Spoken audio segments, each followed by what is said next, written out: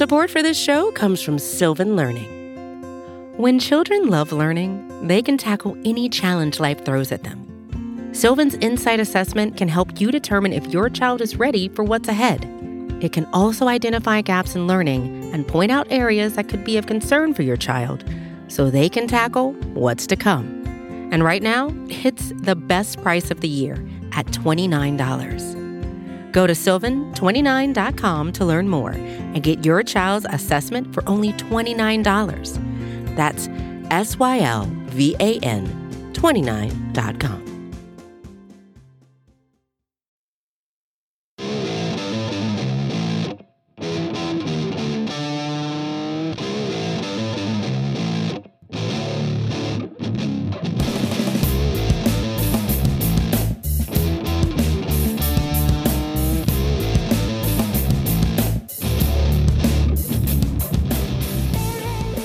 Hello, everyone, and welcome to episode 370 of the Battery Power Podcast. I am your host, Brad Rowland. It is Sunday, October 2nd, and we are recording this podcast on the heels of a sweep we've been talking about for a very long time as a potential outcome, but it's one that happened, and the Braves are in fantastic shape. I'm joined this evening by Eric Cole. Hello, sir. Welcome back to the podcast. Brad, it is good to hear your voice again. I'm glad that you haven't decided to travel yet again because you don't like our listeners. I will say that you and I have we've covered a lot of big games, you and I, on this podcast, and big series and things like that, especially in the postseason. You know, just not just last year, but in previous years. But in terms of regular, like weeks in the regular season, this one's up there, man. Like this was kind of a wild week.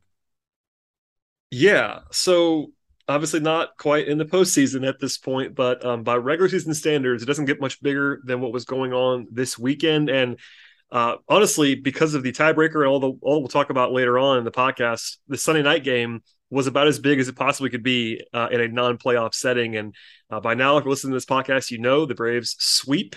Yes, they sweep the New York Mets. They now have 100 wins this season, and the magic number for clinching the National League East is down to 1 with 3 games remaining. And Eric, I know you know this, but everybody else probably knows this too. But one quick reminder, the Braves were at one point in the season down 10.5 games at the start of June. It wasn't like it was that early in the season. That was 2 months in. They were 10.5 games back in the division. People were pronouncing an over at that point in time. And while we did acknowledge it was unlikely that the Braves would be able to close the gap, they definitely were able to do that. And we should stress, it isn't over. Crazier things have happened than a 3-game, I guess, swing in the other direction, the wrong way. But the Braves are going to be, 90+% likely to win the division after today. So a lot of celebrating. I would certainly do my due diligence to just say it's not quite over at this point in time, but it doesn't get much bigger than a sweep over your division rival that also swings the tiebreaker in perfect fashion. I'm not even sure what else to say about at the top of the podcast. We'll go through the details of the series, but clearly there was a lot of celebration on the field, even like when Ronald Acuna caught the final out. There was a fist pump in a way you don't normally see in a regular season game setting. Dansby had a pretty big celebration in the bottom of the 8th inning. On the top of the 8th inning, but there was lots of everybody felt it in this spot. Whether that was just the buzz in the building or whatever, but I think the crowd was definitely firing all cylinders tonight, and playoff atmosphere is definitely overused, but it was applicable this evening. Yeah, and it's wild in the sense that, look, I mean, you and I have talked about it a lot. Regardless of who your opponent is, it's hard to sweep anybody. It just is. You have off nights. In this particular case, I mean, you're talking about like the pressure of just this entire week, knowing that you basically had to play perfectly to stay in the division the way the Mets were playing and who they were playing against. And, other than a hiccup on Wednesday against the Nationals, which again, that's whatever. You lose games like that. But against this team, the only thing, the best possible outcome for the Braves, obviously, was to sweep them, but it meant more than just, you win 3 games and you gain 3 games on them. It was the only way to get the tiebreaker. You win that series, but you only win 2 out of 3. The Mets still basically have a game lead on you, and it's harder. The everything about it changes when all of a sudden the Braves win the season series, which means they own the tiebreaker. There's no more game 163s. There's none of that. It's all decided on head-to-head matchups. And now the Braves have won that season series, which now means that the magic number is one. One Braves win or one Mets loss this week, the rest of the way. Again, you're right. Don't take it for granted. This could happen. It would be very bad, and I will frankly not log into Twitter if it does happen. But the Braves have put themselves in a very, very, very good position. I still think it's wild to me that the Braves have won 100 games and still have not clinched the division, which kind of speaks to how kind of wild this season has been in a lot of regards. And, I do think back to the time you were talking about. I mean, we're talking about those first 2 months of the season. I mean, the Braves could struggle to even get to 500. And to turn it around the way they have, both in terms of just how much they've been winning, but also how they've done it, without, contributions from the guys that we honestly thought they would have to contribute a lot to get to the point where they are now. All the performances from the rookies to, unsung heroes on the team. And again, just a wild week, a great week, a particularly great weekend against a very, very game Mets team, particularly on the pitching side. And we're going to kind of get into a little bit about what the Braves managed to do against three very good pitchers. I think especially DeGrom and Scherzer, the number of guys that I hold in higher esteem than those two guys, I can count on one hand. And to beat both those guys, and also really beat up on Chris Bassett too, who's pitched really well for the Mets. Again, a wild week, a really impressive week, and one that I'm going to remember for a while. Yeah, so as we always do on the show, we'll sort of go back to the early part of the week and kind of just refresh everybody's memory on what transpired. But as a reminder here at the top of the show, for anybody that's new to the podcast, first of all, thank you for joining us on the show. We have basically 4 shows in the same podcast network. This is the flagship show that started it all. It's usually hosted by some combination of myself, Eric, and our friend Scott Coleman. We have Road to Atlanta on the minor league side, which Eric heads up. And honestly, I will say it on your behalf. It's a fantastic look at the Braves minor league system each and every week. We have the Daily Hammer, hosted by Sean Coleman 4 or 5 times a week in bite-sized fashion. Sean does a great job on that show. And then our newest podcast is the Podcast to Be Named Later, hosted by Chris Willis and Stephen Tolbert. All of those shows for free in the same spot. And all you have to do is subscribe and check out the podcast network. We really do appreciate everybody jumping on the show. And let's go back quickly, Eric, talk about the National Series, because you mentioned it. There was the one hiccup on Wednesday. But at the moment, the Braves not only sweep the Mets, but they've also won 7 of the last 8 games overall. They finished up last week with 2 wins over Philadelphia on the road, and then they opened this week with a 2-1 series victory on the road in Washington, which I know everybody wanted to sweep in that series, but they still won that series in solid fashion. And I guess the biggest headliner on the field in that series was the Bryce Elder complete game shutout. One more time, Eric. The Bryce Elder complete game shutout. Yep. That was a wild performance for Bryce Elder. Obviously, he sort of probably needed a little bit of help in that the Braves were up by 8 runs, so they actually let him finish it out. But the first Braves rookie to throw a shutout since 1990.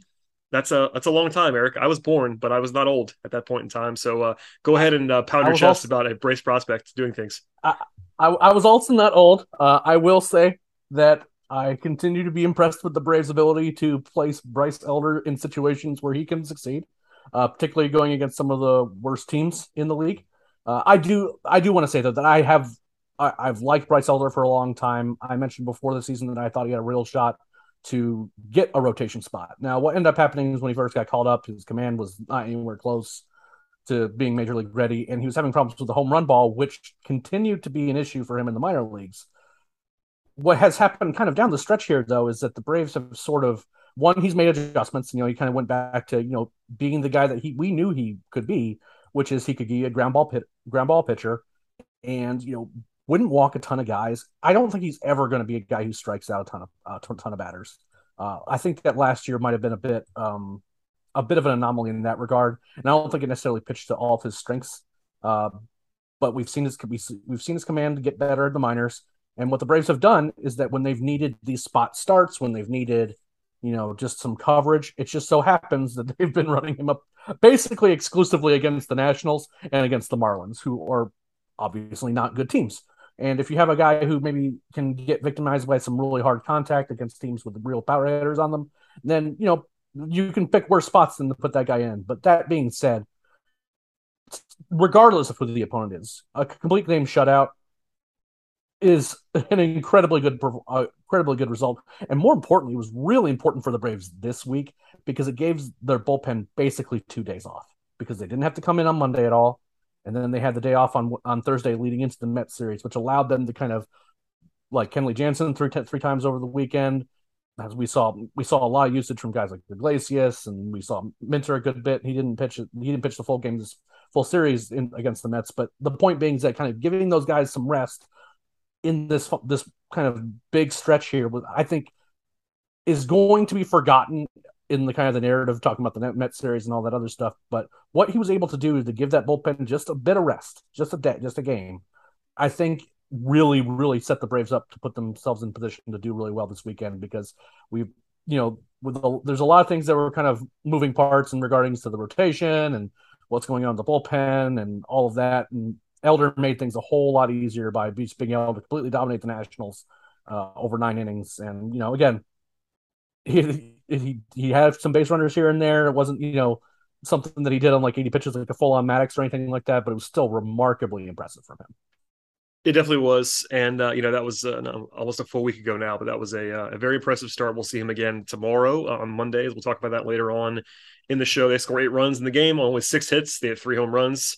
By the way, it was also the start of what is now, I think, maybe a semi-permanent change to Orlando Arcia at second base. It's been Arcia all week at second base, which doesn't, it's not a huge thing, because Vaughn Grissom, I know, started out, balls on fire basically, but he has not necessarily been that good recently. But that was at least notable to me. We weren't sure at that moment in time, and maybe it was an Arcia owning Nationals Park thing, because he is, at one point, he homered in 5 straight games in DC. But I flagged that because basically it's been Arcia every day at second base since then. So that was notable-ish to me. And he did homer the next day as well. So I'm not sure if that's going to be forever, but it's right now anyway.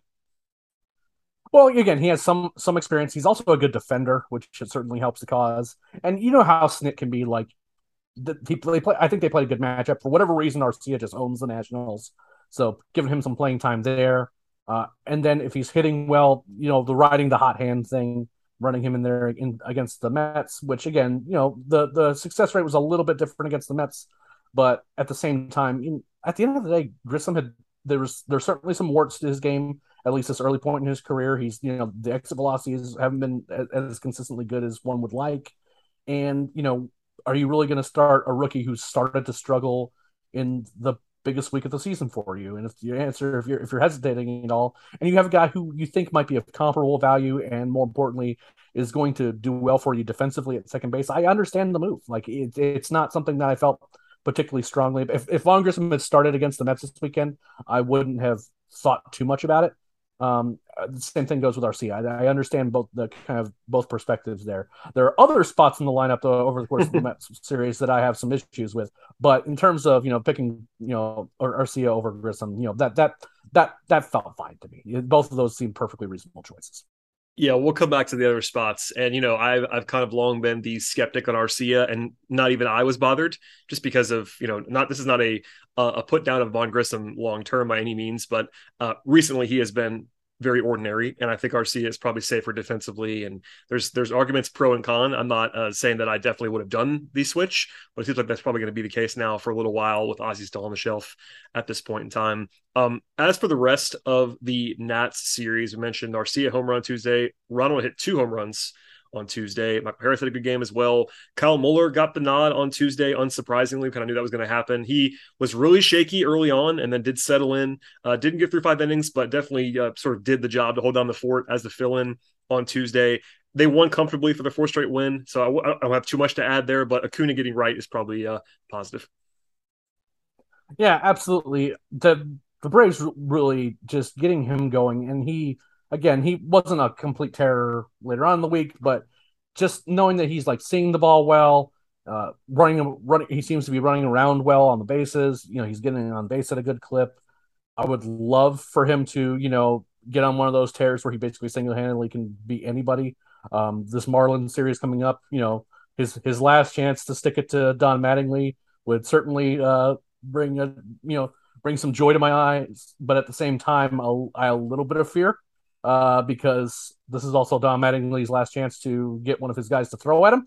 So we'll see kind of how this Marlins series goes, but it does seem like Ronnie's at least in a pretty good spot at the plate. Tuesday's game was obviously great. He hit a couple missiles. One was like a line drive home run that I think might have ended in the seats like less than 2 seconds after it left his bat. So that was great. As for Muller, I wish he had maybe been able to pitch a little bit deeper in that game, but at the same time, one of the luxuries that you got from Elder pitching complete game shutout is that you could cover a few more innings on Tuesday, and it doesn't completely mess you up with the off day coming up later in the week. So overall was a great game. Michael Harris was really, really good. Just dominated the Nets. Again, the Nets are not a particularly good team, which made it kind of like a bummer that they lose another getaway game on Wednesday, but at the same time, you can't win them all. Yeah, and getting what they got combined, and we talked about Elder extensively, but getting what they got combined from Elder and Muller is a huge win, particularly when, I know you know this very well, Eric, but the Braves, coming into the season, or even 3 months ago, Elder and Muller were not in the top 6 or 7 guys that we thought were going to pitch innings for this team, and getting both of them starting back-to-back, not like must-win, but certainly important games, and winning both of them down the stretch is pretty significant. We talked about Wednesday. Obviously, it was the worst and really the only bad day of the week, in part because the Mets also won. There was a moment or two on Wednesday when it felt like the Braves were going to win and the Mets were going to lose. And if that would have happened, the division lead would have flip-flopped on Wednesday. But because both results went the wrong way for the Braves, it was probably the only time when there was a lot of pessimism going on. Generally speaking, it was an offensive loss. They only scored 2 runs on 6 hits in 10 innings against a pretty bad pitching staff. They did not score in the Manfred Ball situation in the 10th. The only bright spot being Matt Olson with a home run. Jake Odorizzi was bad again. He got no help defensively, but was definitely not good. The bullpen was awesome on Wednesday to kind of keep it close, but that was the only kind of downswing of the entire week, because it kind of felt like if there was a pivot point going against the Braves this week, that might have been it, because it was honestly a huge swing. It felt like. Now in retrospect, not so much, because they went out and swept the series over the weekend. But even though we're trying to be positive about everything, you could never guarantee a sweep by any means. You could never necessarily pick a sweep even over the weekend. And at that moment on Wednesday, kind of transport yourself back to Wednesday, and just no one was very happy. There was a lot of angst in the fan base at that moment. I wrote it down in the moment because I thought people were we could forget about it a couple of days later, and we definitely kind of did. Now that it doesn't necessarily matter all that much, but that was at least a weird night at the office. Yeah, and it was a game that I honestly thought early in the game that the Braves were just going to lose outright, because I was not convinced, despite the off day coming up, that the Braves were going to have a quick hook on Odorizzi, who did look quite bad. Yeah, he was bad. He was just getting teed off on, didn't have any command. Look, at this point, people can complain, they need to be starting Elder or Muller over Odorizzi. The issue is that they started those two guys in the previous 2 games. So they used all 3 of them in a row. You lose your options, then with the AAA season being over and all that other stuff, your options become limited. So it's one of those situations where you had to run Odorizzi out there. You really wish he had gotten more innings out of him, and they very much didn't. But I was worried that that Snit, and we'll talk about innings management once we talk about today's game. But in Odorizzi's case, I was worried that they were just going to keep him in there just because they wanted to cover some more innings to kind of keep guys, quote unquote, fresher for later on in the week. But they, credit to Snit, they hooked him out of there and they kept the game close. It was certainly on the offense. They, against a bunch of, basically junk baller bullpen guys from the Nationals, they couldn't manage to scratch together more runs. But again, hard to be upset when they scored 8 runs in the previous 2 games. And again, it's you can't go off every single game offensively per se.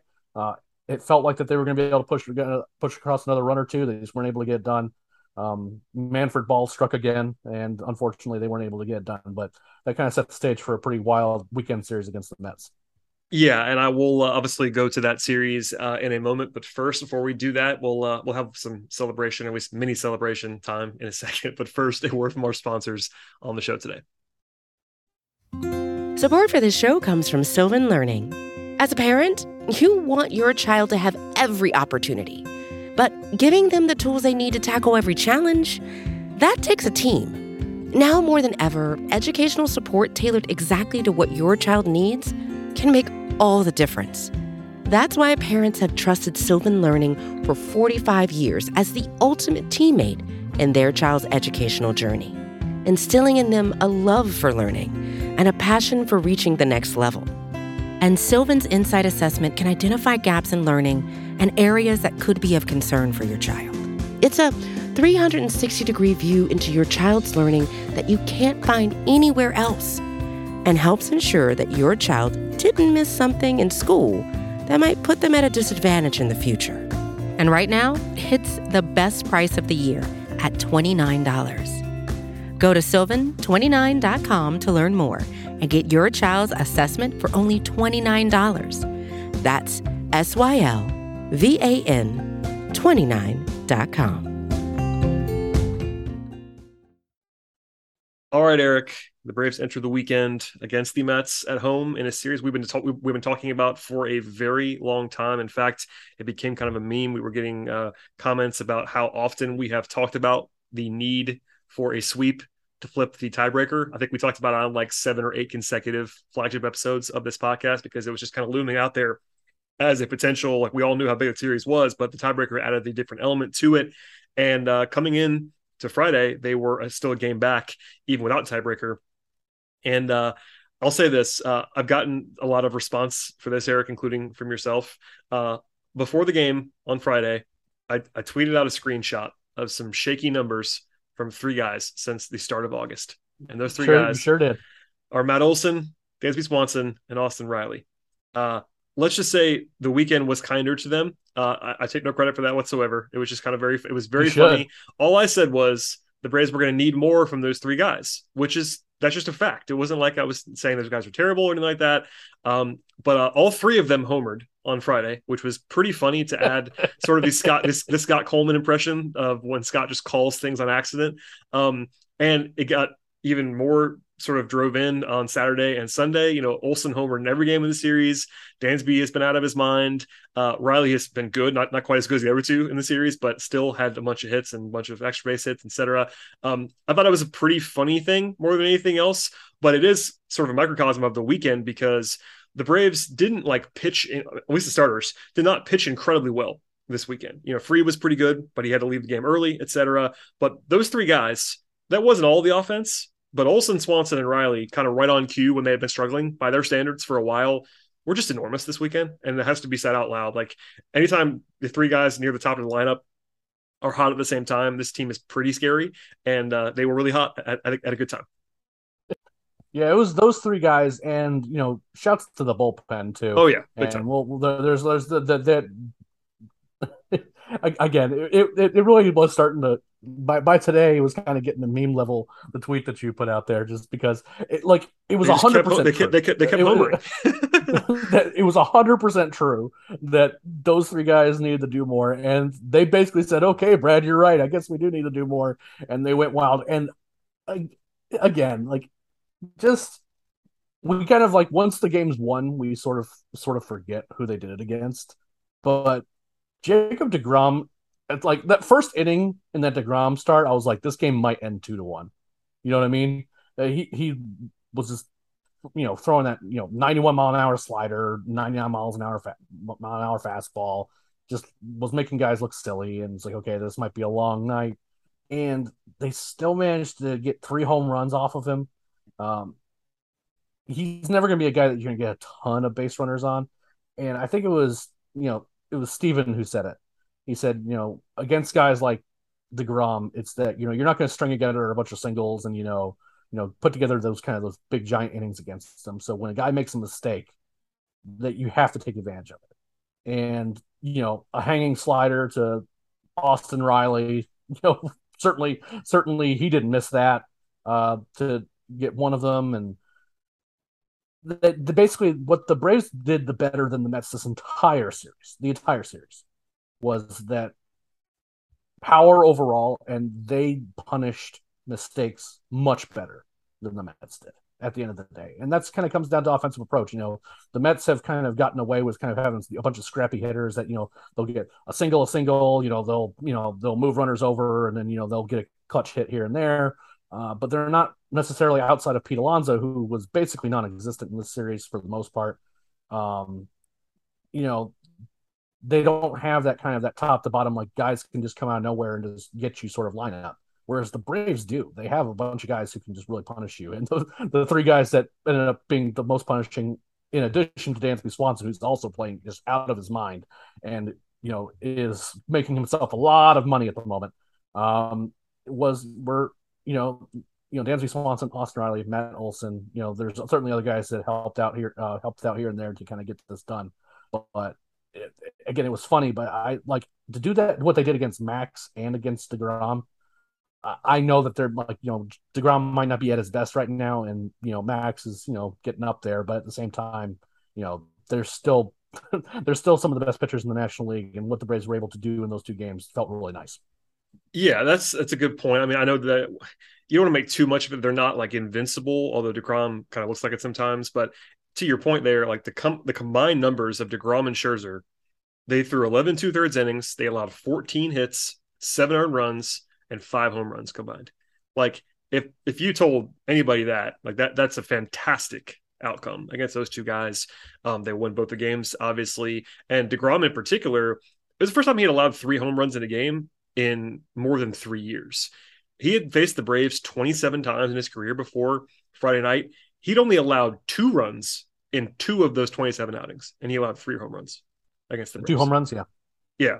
So it's like he's just outrageous, and the Braves didn't make him look outrageous other than that very, very first few batters that faced him. So, Max Fried has to leave the game after 71 pitches. That's a little bit of an uh-oh sign, but when it happened, we didn't know what was going on. The camera then caught him throwing up in the dugout, which is I guess was an explanation of nothing else. Apparently he's feeling fine now, or always close to it. That's good to see, especially because he doesn't have to pitch this week. Hopefully, if you were the Braves, we'll come back to that later on. But if the Braves take care of business at some point between now and Wednesday, he can have a few more days off. That'd be helpful. And yeah, they tack on some insurance runs. I will say Kenley Jansen pitched in all 3 games this weekend. He did not look good on Friday. He was good after that. I'll say that he looked very bad on Friday. No. The I was getting a whole lot of people referencing me talking about the Will Smith experience, rebranding it to the Kenley Jansen experience. There was a whole lot of can we not type of stuff going on. Again, was rough. I looked great on Saturday.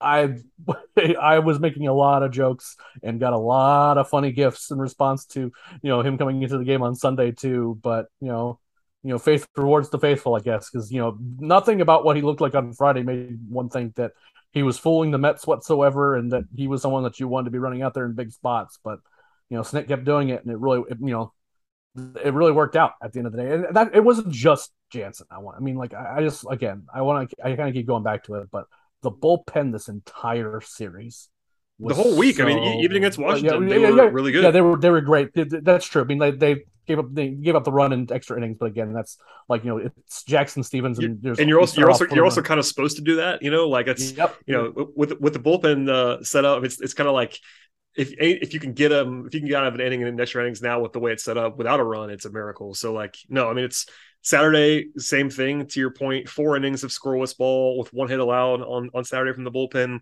Tonight, more excellent performances from Lee and McHugh briefly, and Iglesias, who won all 3 games as well. They just pitch great. I mean, all the way through. And Dansby, we talked about Dansby and Olson hitting home runs. They did it again on Saturday. Kyle Wright pitched well. He wasn't like perfect. He gave up 3 straight 2-out singles. That was not great in the 5th inning, but it wasn't like he was getting tagged. He pitched well. He didn't get beat by any means. And the pitching staff in general, I mean, we talked about it on the whole, but if you go to as simple as run prevention, the Braves allowed 7 runs in the weekend series. And that's with Charlie Morton pitching quite poorly, which we'll come back to in a second, on Sunday. And they still managed to, again, allow 7 runs in 3 games. Now, the Mets are not like the 27 Yankees on offense, but it's a pretty good offense. And 7 runs in 3 games. Well, I mean, yeah, they'll take it. I mean, they still have a really good shot of winning 100 games this year. It's a good team. The Mets are a good team. I want to kind of go back to Iglesias a little bit because we talk about Jansen a whole lot. We'll mention him again because spoilers. Friday was bad. Saturday and Sunday very good. Brad, do you know how many runs that Raziel Iglesias has given up as a Brave? Is it like 1, 2? 1. Yeah, exactly 1, and that was back on August 9th. Yeah, He has been I'm pulling this extraordinarily now good. as we're talking because now that you got me curious. So he's now, including tonight, he's pitched 27 games with the Braves. He has thrown Yep. 25 and a third innings, including tonight. He has allowed 2 runs, only one of them earned, and that is his ERA coming into today, where he allowed 0 runs in 1 inning, was 0.37. And it isn't like it's a fluke. Like his FIP's in like the low ones. He's given up like a 400 OPS. Like he has been outrageous. And we talked. We like that acquisition a lot. But there's your closer for next year, in case you're wondering, because he's going to be really good. I had a Twitter user message me right before the podcast that said he wanted to make sure that we talked a little bit about how good Iglesias has been since he joined the Braves. And unbelievable. That is 100% accurate. He has been extraordinarily good. More than what the Braves could have asked for what they gave up, which, as it turns out, was only losing the services of Jesse Chavez for about a month, and then getting him back. And Jesse Chavez, by the way, has also been very, very good. So, just overall, just the bullpen, that's kind of what impressed me the most. The starters, was more, I guess, speculative in terms of, how well they did. It wasn't Max's fault. He pitched great in that game. It just, he pitched well, and so did Kyle. I mean, it wasn't like Wright was his absolute best, but both Wright and Fried were good. I mean, it wasn't like they had anything wrong with him. Morton was not, and we'll talk about that like almost right now. But the first 2 guys that pitched are your top 2 starters for a reason. Obviously, Strider in that mix too when he's healthy, but Fried and Wright have been great all year, and they were really good this weekend.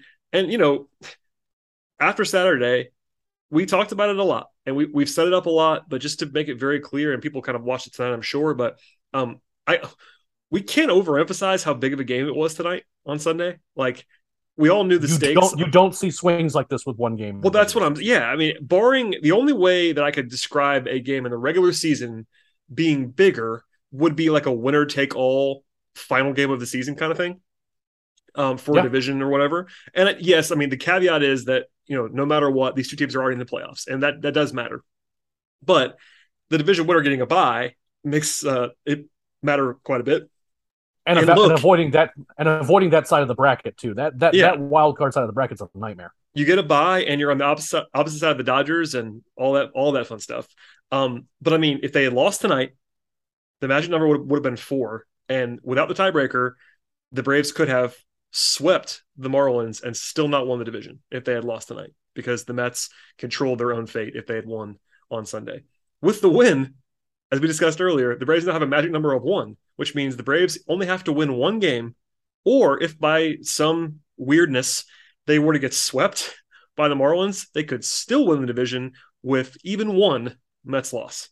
That, I mean, you don't see swings like that, to your point. Like, it's basically, 3 games in the standings almost, like, in terms of like magic number wise. Like, it's just such a weird situation because of the lack of 1 game playoffs now, and because these 2 teams were tied at 9 coming into this game. It was just a perfect storm event, and national TV, all that fun stuff, just a huge atmosphere. And obviously, we know now that they won the game, but it's just a very, very strange confluence of events that led to a game that basically couldn't have been any bigger unless it was a week from now in the playoffs. Do you think that they designed these head-to-head schedules and head-to-head matchups? I mean, I have not looked at other schedules to see if this, and the other like season series to see if this matches up. But with the division matchups, do you think that they did that on purpose, where it's an odd number of games? I wouldn't be surprised. I feel like it has to be now. Like, if you're going to if you're not going to have the 1 game playoff anymore, you kind of have to have odd numbers, because the only tiebreaker that they've given us is head to head. So it's, I would imagine so. I mean, maybe we're just misinformed. We don't, and maybe this is very obvious, but I think that's got to be the case. I mean, they played it's something that games. It just occurred to me, but I was like, what is the second tiebreaker? And then I don't think there is one. There may not matter. Yeah. Yeah. So anyway, I just want to set that up just a little bit more, because we all knew it was a huge game, but it was a kind of a one-off, insane leverage game. And honestly, early on, we were talking about this on Twitter. People were online and offline. I didn't think early on that Brian Snitker was kind of treating it like that in some ways, because of how long the leash kind of was with Charlie Morton. I know he didn't pitch all that long, but if this was a Game 7 scenario or a high profile playoff game, I don't know if he would have let Morton stay out there as long as he would have. Maybe he did. Maybe he would have. I don't know. But long story short, Charlie had absolutely nothing. To his mild credit, he somehow got through the fourth inning unscathed when we couldn't believe that he left him in the game after 3 innings. But that was the first and really only bit of utter terror was Morton just having nothing out there. And it very easily could have been 6-1 when he left the game. Like the way he was pitching, they could have been down 5. And it would have been weird, honestly. Like they got very lucky that they were within where they were when he left. Absolutely. I mean, some of the misses that he had were, you can't make the misses. Some singles that scored some runs could have very easily been parked 450 feet away. To some of the absolute wrong guys too, and again, it was fortunate that I did not feel optimistic the Braves were going to win this game. In that regard, but one, because I had a certain amount of respect for Chris Bassitt. I didn't think he looked particularly great early in the game, but I felt like he is the kind of pitcher that could have righted the ship relatively quickly. Whereas you can kind of we've watched Charlie enough to know when he has it and when he doesn't, and he really, really didn't early in this game. So it did not feel good early on. But they let Charlie work through a few more hitters, and it sort of worked out. It was terrifying to watch, to be sure. Jeff McNeil seemed to enjoy having Charlie Morton in the game. Well, if this was a playoff show, and by the way, those are coming in the near future. If you're a new subscriber, what we do is we do a podcast every playoff game, so we'll have a lot of depth on those shows. If this is a podcast where we talked about one game and one game only, we'd spend a lot of time on just like how many times it was very evident that Charlie needed to come out of the game. And this is not, and I recorded an emergency podcast this week about Morton's extension, which we'll talk about in a second as well. I want to get your thoughts on that. But like, I am not down on Charlie Morton. This is not, I'm probably higher on him than most people are at this point. And even I am like, whoa, he's very obviously had nothing in this game. And you referenced it here, Snit's interview that he gave on TV, where he talked about having to get innings from Morton because they have 3 more games to play. It's like that was the one time where it was like, well, I guess Snit doesn't really understand how important this game is, because he was in there too long. And again, they got a little bit lucky. He did get 4 more outs after that, which was honestly a gift at that point. But he allowed 8 batted balls, 97 miles an hour or higher, like 9 hits and 4 1/3. It just, I was surprised, even knowing Snit's tendencies, as we've talked about forever. He's not the most aggressive manager.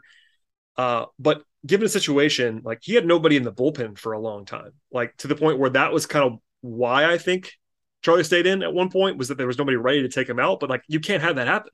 Like someone's got to be up at that stage. Like that was the one hiccup. And like, I'm not trying to pile on Snit too much here. He's obviously done a really good job all year long, but I was frustrated by the lack of urgency in that moment, because it was clear that no matter who it was in your bullpen, it could be Jackson Stephens, it could be whoever, they probably had a better chance of getting outs than Charlie Morton did tonight. Yeah, absolutely. And, there was a little bit of other weirdness, like, only letting McHugh only see 1 hitter when you kind of had to cover a lot. Oh, you know what's happening there, Eric.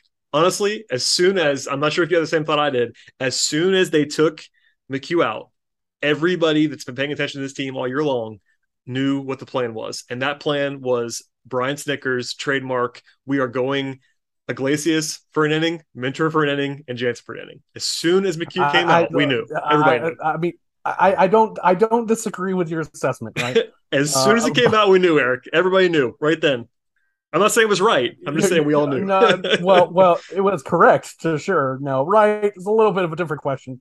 But again, the decision-making got bailed out a little bit, right? Because all of a sudden, Chris Bassitt can't find the strike zone whatsoever. And when he is, the Braves aren't missing against him. They get the bases loaded. Matt Olson draws a walk, where he was getting pitched to like he's Barry Bonds. And frankly, he's kind of hitting him like him right now.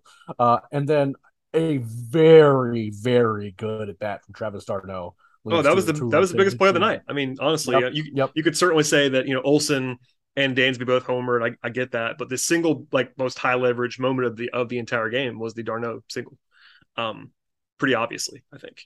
So yeah, that was an amazing at bat. That entire inning was weird. Bassitt was, he's a good pitcher. He's not as good as Scherzer and DeGrom, but he's a good pitcher. He looked terrible too. Like it was a battle of 2 guys. I know people hate Morton now. There's battle of two guys who have been pretty good at times, and neither one of them were good in this game. And Bassett's been really good all year, honestly. But Bassett has been kind of quietly a big part of the Mets' success in a way that he's never going to get the attention because the other guys are a lot more famous and better than him. But to beat up on him was helpful. And Olson hits 5 home runs in 17 plate appearances. Just what are we even doing? That seems all right. That seems like not too shabby, Matt Olson. He's doing okay. The redemption tour is in full effect. Everyone hated him. Everyone hated him a week ago, and he turned it on at the right time. And that's if you're gonna do it, if you're gonna turn it on for a week, this is the one. His full name, of course, is Parkview High School's own Matt Olson, but 33 home runs on the season for old Matt. Not the best year of his career by any means, but he has been totally fine. Okay, so after all that, Iglesias, Minter, and then Jansen throw 7 pitches. That was nice. It was a breezy ninth. Everyone needed it. Well, I will say this. Of course, I'm perpetually online. It's part of my job. I'm on TweetDeck, and I saw our fearless leader, Chris Willis, announce that the game was over before I saw the pitch to end the game. So I knew it was over because he was actually in the ballpark this evening. But it was hit pretty well, the final out to Ronnie. I think it was almost to the warning track in right field. It was a little bit scary off the bat, and then I remembered, I just saw that Chris said the game was over, so I know this is not gone. But yeah, it was that ending took 2 minutes. Like, I was almost not ready to record the podcast yet because I was thinking it was going to take a little while because Jansen works especially very slowly. I was about to say, especially with Kenley out there. I was making notes still, and I'm like, wait, this game's over now? Like, I looked at, I was like, okay, this is we're ready to record the podcast. So anyway, I guess the only thing that we haven't talked about is more of an on-brand topic for us, and that is the decisions in the lineup that we kind of teased earlier, because Snitker keeps using Ozuna at DH instead of Contreras both Saturday and Sunday. That was not a favorite of mine nor yours. I don't know what that says about what's going to happen in the playoffs, but I don't really see justification. Yes, I did check the numbers. Ozuna has been pretty solid at the plate in the last few weeks, but that sample size is very small. Like, he's not been playing every day. His numbers look okay. If you kind of choose an arbitrary endpoint, they're pretty decent numbers. But like, Contreras has been really good all year long. I don't really understand that. And Contreras did look terrible in his at-bat against Edwin Diaz tonight. That's kind of unfair to him. You put him in there cold against Edwin Diaz, throwing 101. Yep. I just don't know. I don't know what the justification is. I guess I guessed on Saturday that it was because Ozuna has seen Scherzer a lot. So I was assuming that was probably what it was. But that doesn't really hold up for Bassett. So I don't know what the plan is there, but I don't like it. That's for sure. Yeah, I'm not a fan of it whatsoever. And the only one thing I also kind of entertained is that it's entirely possible that Contreras is nursing something, maybe a little minor injury or something like that too. This is kind of where we get into we don't really know all the information per se. But my guess is that it's more Snitker, is doing the ride the hot hand things. Like, well, Ozuna's hitting a bit, so we might as well keep him in there. And Contreras is a young guy, so we don't run him out there. But there's just been like games where Contreras has just won the game for the Braves single-handedly. We have long talked about the fact that Snitker does not like necessarily playing Contreras and d'Arnaud in the same games. That changed when Marcell Ozuna couldn't hit the broadside of a barn. But I think if given his preference, Snitker is going to try to preserve having the second catcher available and safe. I don't like it because I think it makes the lineup worse overall.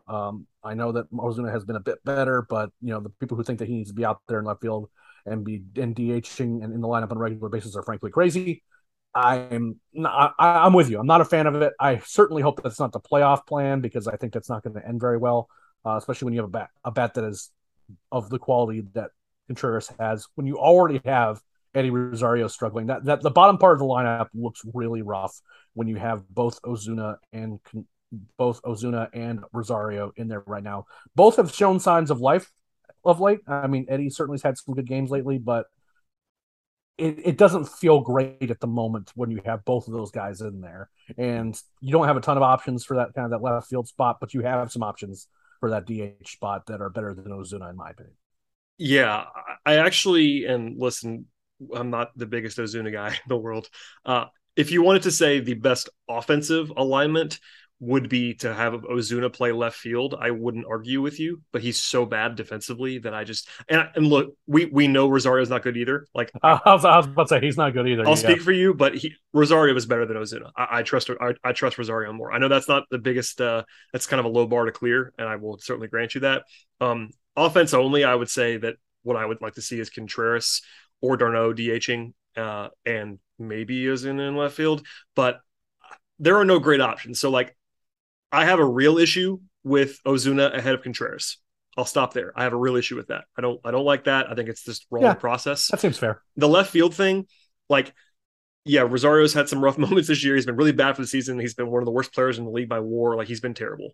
He's been better since he came back after the original eye stuff and all that. Which we kind of give him a pass for that for the correct reasons, but he's still been pretty shaky since then. But Gross has been bad too. Like, it's not like he's been good. So they don't really have a left fielder at the moment, and that's there was the thought about Von Grissom at one point, but that he kind of stopped hitting, so they didn't want to put him out there because to justify putting a guy out there for the first time, he kind of has to hit, and he kind of stopped hitting. So, long story short, I would like to see Contreras DH, if not every day, close to it. We'll see if they do that at some point. Maybe if Ozuna continues to be a little bit cold like he was over the weekend, they'll stop playing him. I don't know what's going to happen there, and we'll save some of this for our playoff preview shows. But at least worth talking about because I didn't love that, neither did you. So here we are. Briefly, Eric, I gave a lot of my thoughts. And by the way, I think all of my thoughts on the solo podcast I did about Morton's extension, that was the only news of the week that was not on-field related. I don't think you liked it very much, judging by your Twitter feed, and Scott agrees with you. And I want to be clear, I did not celebrate the contract. I said that very clearly on the podcast that I didn't love it, but I understood it and kind of thought it was fine. But and the timing was my problem more than anything else. What did you make of the Morton extension since we are here and talking about it at 11:30 p.m.? So, and you and I have talked about this a bunch, actually, is, I was very curious as to whether or not the Braves were going to pick up his option, because I have no issues with Charlie Morton pitching for the Braves in 2023. I don't. And I think that there's certainly some, off the field sort of mentorship / leadership clubhouse stuff that makes him have some value, to be sure. And like, it's not like he hasn't struck out a bunch of guys this year. There's been games where he's been very good. He's just getting older, and he's looked older this season. He just has, as the season has gone on. So my thought process was that I had no issues with him coming back. I had issues with it being at $20 million, which oddly enough is exactly the amount that they signed him to. Well, again, it wasn't exercising his option. It's a new contract or whatever, but that's splitting hairs. Basically, it's exercising the $20 million option. But you and I have talked about it. We've talked about it in the Slack a whole bunch, and there's a couple of things to think about here. One, the Braves are rolling in money, and if signing Charlie Morton to a $20 million 1-year deal impacts their ability to, for example, sign a shortstop for next season, which currently they don't have under contract, Dansby watch / what the Braves are going to do at shortstop is going to be the big thing going into this offseason, or if it keeps them from signing, signing a reliever, what do they do with Kenley Jansen, et cetera, et cetera. I have some thoughts there. Again, very similar to Morton. I have no problems necessarily with Kenley coming back. I have some issues with him making real money. But again, I'm certain after tonight, other people maybe disagree with me on that. So the Braves have all the money that they need to make whatever moves that they want to make. So in a vacuum, I don't necessarily love Charlie Morton at $20 million, but it's hard to be too upset about it, especially since it's basically a 1-year deal with a club option on it. Some people thought that was a player option. That is absolutely not the case. No. It is a club option for 2024, which is an important thing. There's no buyout amount, so it's just basically a free shot if he sticks around. And secondly, and it's a point that you pointed out right before the show, it's that might have just been how much it cost to bring Charlie Morton back so that he wouldn't just retire after the season.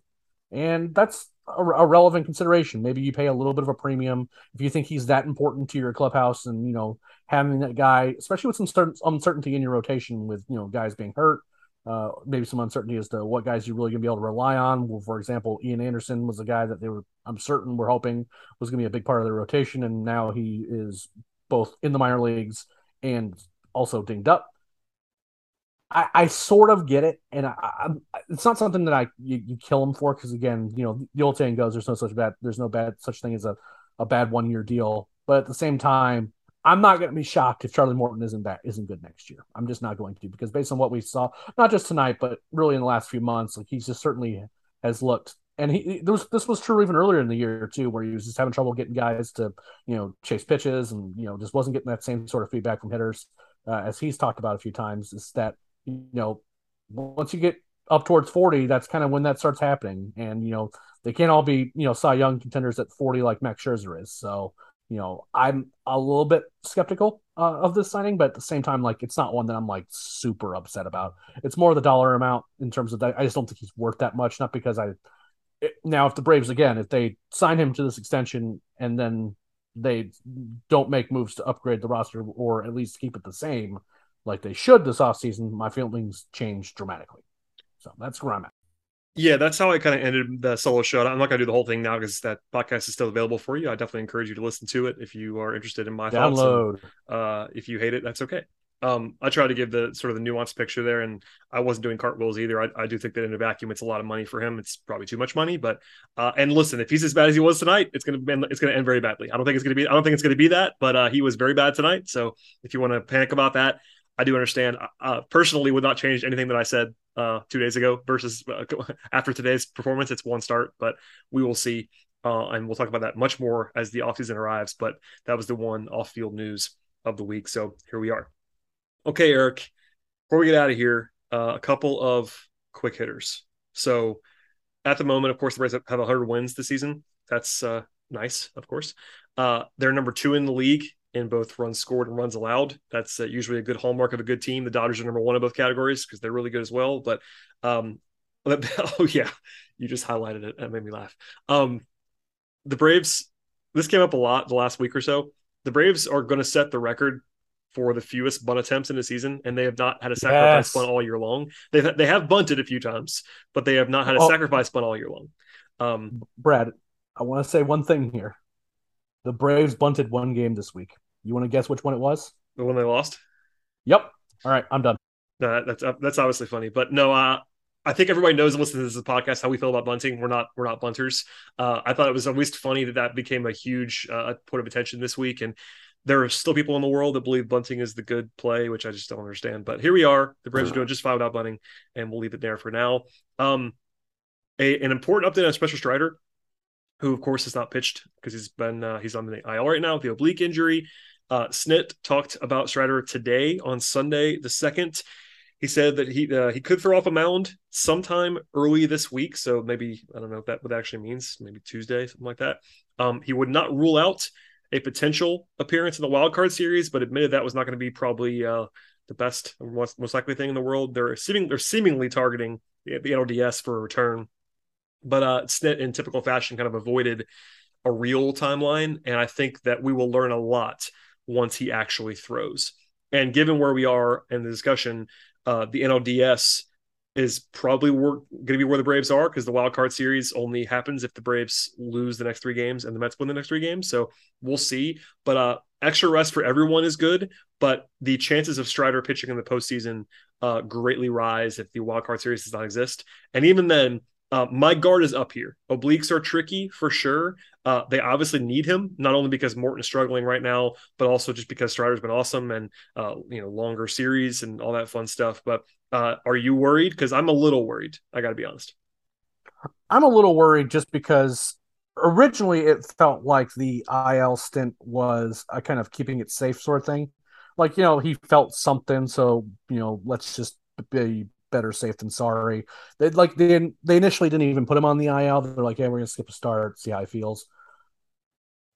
It sounds like and you're absolutely right about obliques. Sometimes they resolve themselves quickly. Like, you're like, "Oh, he was just a little sore, but it was an oblique, so we skip a start and he was fine." But sometimes obliques can last like months. They just don't it's just not an injury that likes to heal in any sort of reasonable way. And in Strider's case, it sounds like that he only feels it when he throws. So again, I'm not sure how I feel about waiting as late in the regular season as humanly possible to throw with him and see how it goes. But at the same time, I kind of get the hesitancy to rush it too much, because if he throws a bullpen and that grabs, you basically can't throw him in the postseason. And I will make the hot take that I think that a deep postseason run without Spencer Strider is extremely difficult for this Braves team.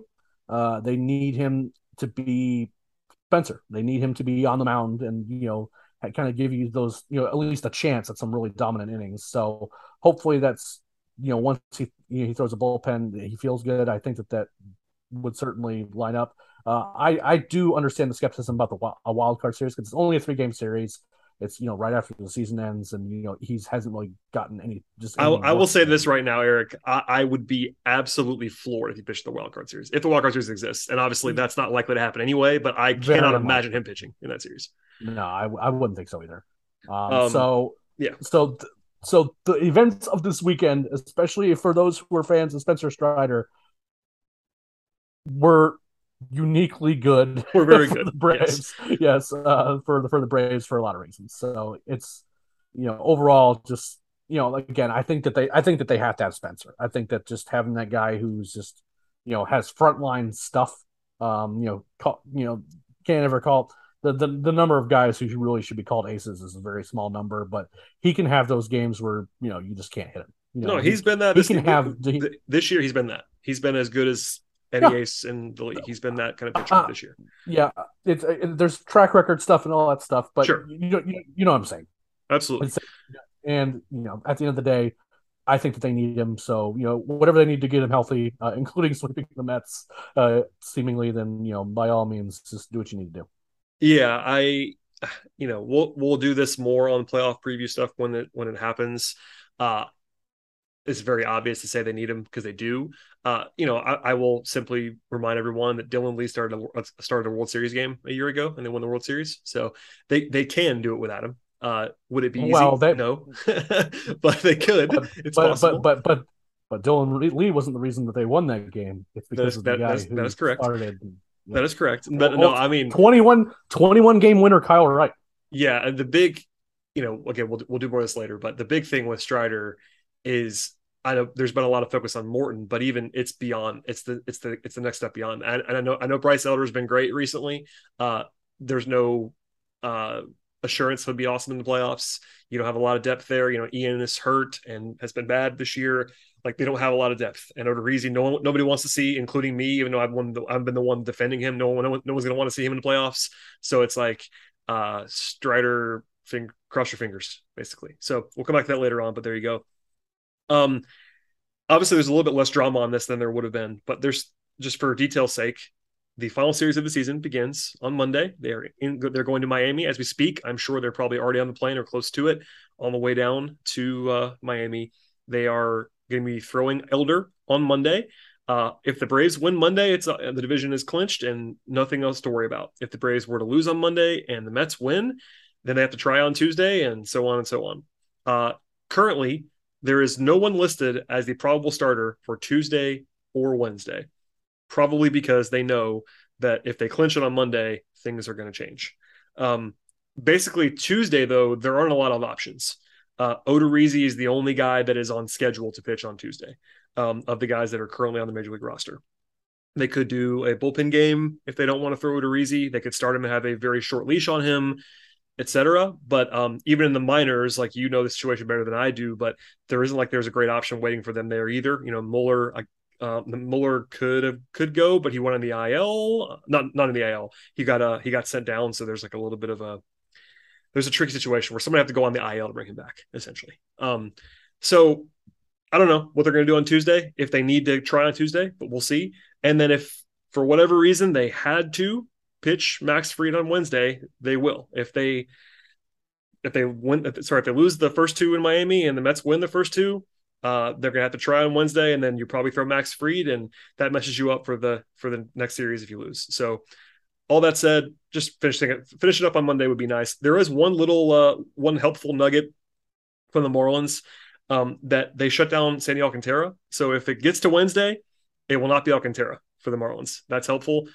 But man, I just hope it's over on Monday. It'd be a lot easier, wouldn't it?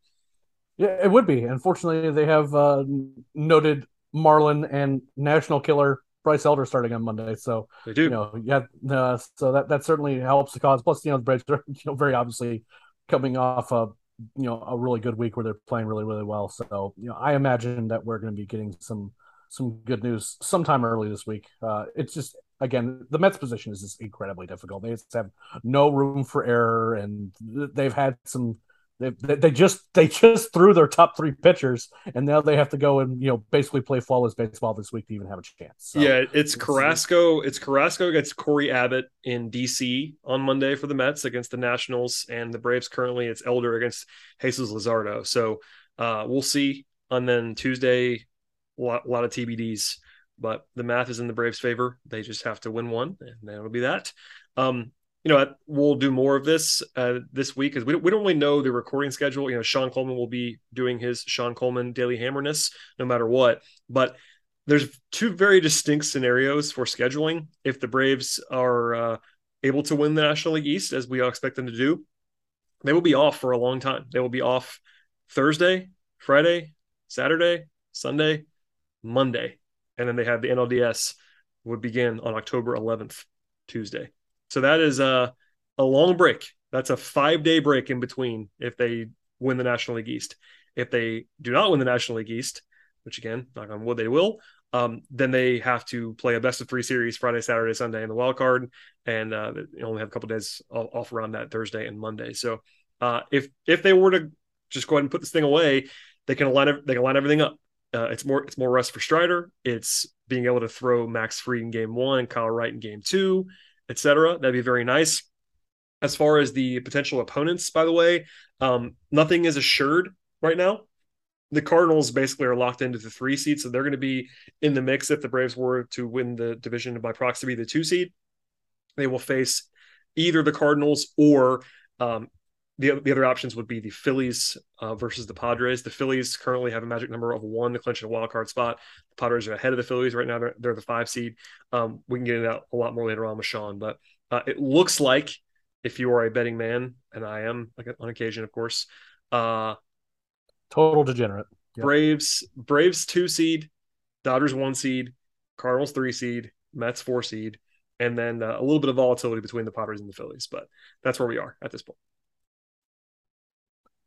Yep. I will say that I continue to be very hopeful to avoid the whole play the Padres followed by having to deal with the Dodgers side of the bracket. That whole side of the bracket. Let's just not hope. Let's just avoid that whole. Well, no, here it is, Eric. I've seen some discussion about this. It's as simple as this: don't play the wild card series. That's exactly. I don't care what else happens. A 3-game. Don't play the wild card series. A 3-game series against anybody who's in the playoffs is not where you want to be. Against anybody, you do not want to have to play a best of 3 in baseball. There's too much randomness involved. Like, just win the division. The Dodgers are locked in the number 1 seed. You can't get to that, but be the 2 seed. Just win the division. Be the 2 seed. Again, beyond the reality of missing a 3-game series, which you basically just advance with a bye. You also get 5 days off. All of that is good. There is no I think you have to tie yourself in knots to try to get to a situation. And I know you've seen it like I have in your mentions. Like, people still think it would be better to go the other way, and I don't understand that. There's no argument for not being better off having a bye. Period. After a 162 game season, aside from the fact that very obviously a guy like Ronald Acuna Jr. would sure love to have a few days off in a row for very clear and obvious reasons. All those little minor lingering injuries, just fatigue, your bullpen, all that stuff, you want the break. You just want it. I understand that you could theoretically be rusty, but this is a Braves team that has, had breaks and has played postseasons with breaks, postseasons with no breaks. And I can tell you from watching both of those things is that when they've actually had days off, they've played better, because if we saw the end of that Dodgers series back in 2020, when they had the lead in the series and they were very clearly gassed at the end because there were no days off in that playoff series, and these playoffs, because of the way the lockout went, there are less days off over the course of the postseason. Get those days off now, because nothing else is guaranteed. Yeah, and famously, Max Fried's been a guy who's always been better with longer rest. That's one. Yep. That's your game 1 starter, no matter what happens, unless they for some reason have to use him on Wednesday. But so line it up. win the division, put it away, hopefully Monday, and then go from there. We've done a lot of talking on this episode, Eric, as we are prone to do. But just to bring it full circle, it was a heck of a weekend for the Atlanta Braves to do what the only way for the last, we've talking about it for 2 months. The only way they had a chance to get the tiebreaker back was to sweep this series, and they did it in their home park, and they are one win or Mets loss away from clinching yet another division title. I am old enough as you are to remember when the Braves won the division every single year, basically. But this would be a 5th consecutive division win. That would be pretty remarkable. Once again, after the long run in our childhood, to have to do that again now with 5 in a row would be wild. And they are on the precipice. It's been a heck of a weekend. Yeah, absolutely. And in previous years, the Braves were somewhat fortunate that the competition wasn't there, but that was not the case this year. No, again, 100 wins, and they have not clinched yet, as you said. Yep, 100 wins, and the division race is not over. If I had told you the Braves were going to win 100 games this year, you probably would have guessed the Braves would won the division by at least 6 games, probably. Oh, more, I think. I mean, that's a lot of people were predicting the Mets to win a lot of games this year. Yeah, but, I guess maybe I was thinking like 100 games with 3 games to play. Because the thing is, if the Braves, even if they don't try that hard this week in Miami, they still probably win 2 of 3 more often than not in the series. Yeah, I'm not taking anything for granted. No, I'm not either. I'm not either. We did it on. I mean, you and I were covered, Eric. You and I talked about it multiple times on this podcast. How nothing is assured. They have to go out and win a baseball game on Monday. But all that said, like to have 100 wins now, I mean, if they win 2 out of 3 in Miami, they will have the best record the Braves have had since 1999. They've already clinched the best record since 2003.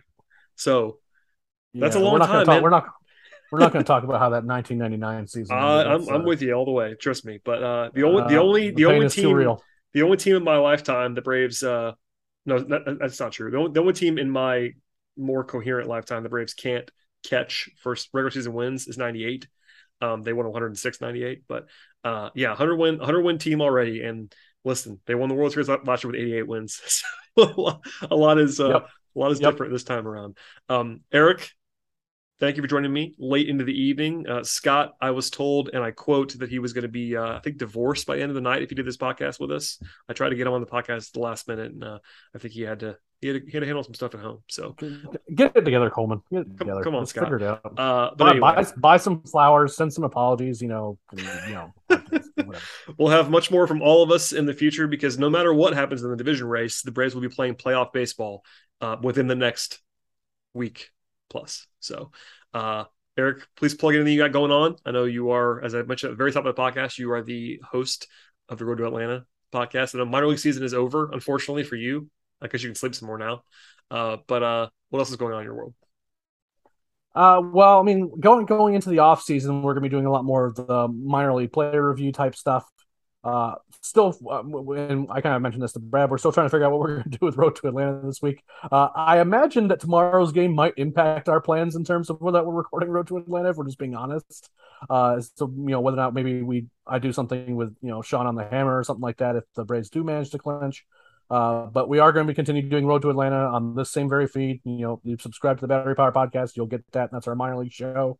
And we're going to be transitioning more into off-season content, talking kind of retrospectively, looking ahead a little bit to kind of what we expect coming into the next year, talking a little bit about things like the IFA signings and all this other stuff. That won't really kind of come until January. So at the moment, we're kind of, enjoying a little bit of downtime without having to write recaps of all the minor league games every single day. It is safe to say that my crew is was quite tired at the end there, especially given the state of the minor league system at the moment. But make sure you keep an eye on the podcast stream, and I'm sure we're going to have some retrospective type stuff in the relatively near future. But right now, it's postseason time for Braves baseball.